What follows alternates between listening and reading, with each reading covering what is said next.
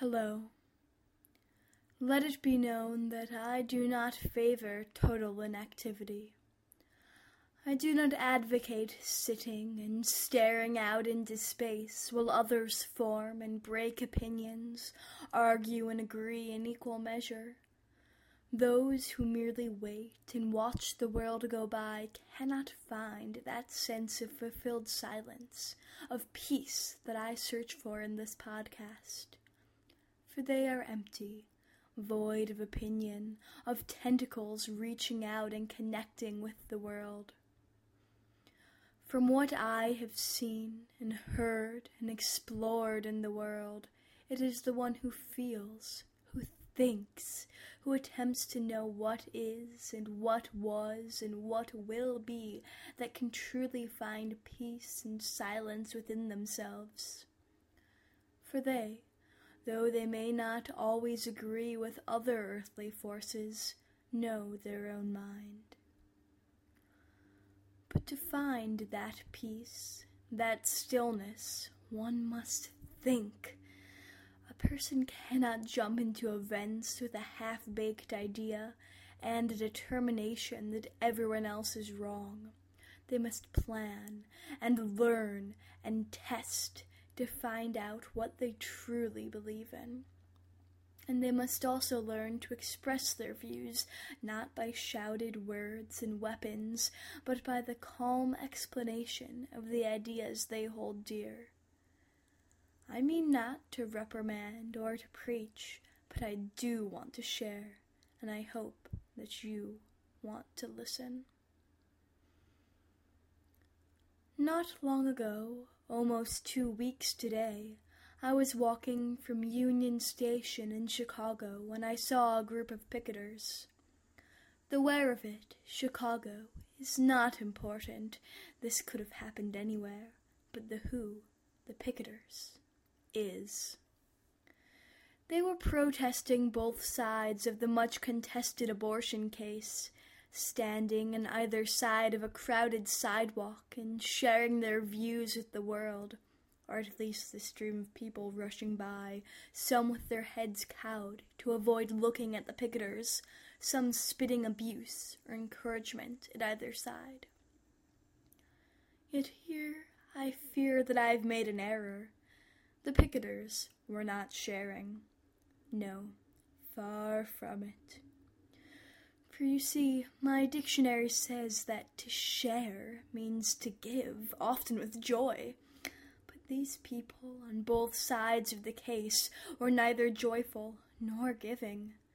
They forced their case instead of presenting it, shoving it upon me with harsh posters and harsher words. One side displayed horrific pictures blown up until they stood almost as tall as me, while the other waved ignorant slogans. But what struck me most was the sheer amount of hate. It wasn't everyone, pro-life, pro-choice, even the pedestrians who were wandering by, those who were forced into the situation by their choice of path. Each side detested the other with a passion, hurling insults across the sidewalk and staring daggers when words couldn't be heard over the tumult of hatred. The passers-by mumbled freak and idiot at grim photograph and thoughtless slogan both. It was the kind of hate that prickled against your skin and made you glad to escape out toward streets uncluttered by bitter words. Each side was so filled with disgust and malice that no one passing by wanted to have anything to do with either of them. The picketers, far from their goal of drawing support for their causes, each made their side so unappealing that they drove away those who could have helped. They made the layperson not wish to make a choice at all, which is something that should never occur. And beyond that, they were so intent on the bad things of the other side that they completely forgot about the good things of theirs. Think about that. These people were so filled with rage at the opinions of their opponents, so caught up in the struggle between themselves and the other, that they completely forgot about the beliefs that made them choose their side in the first place. I heard no one speaking about the value of family, or the importance of women's health and rights. I saw no one taking time to explain to the curious about their views instead of yelling them, or offering flyers instead of forcing them onto pedestrians.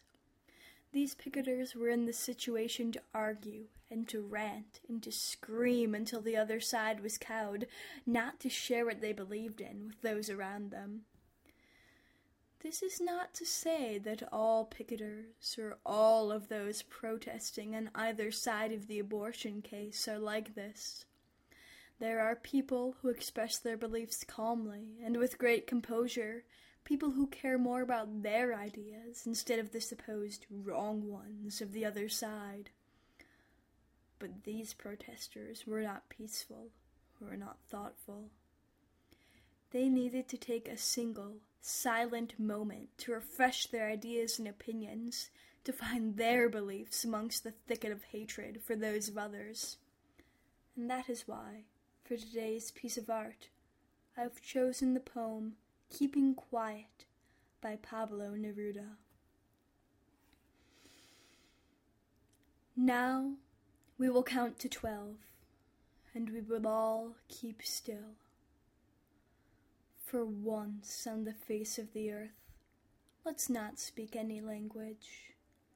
Let's stop for 1 second and not move our arms so much.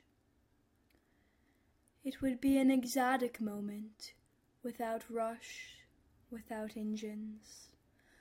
We would all be together in a sudden strangeness. Fishermen in the cold sea would not harm whales, and the man gathering salt would look at his hurt hands.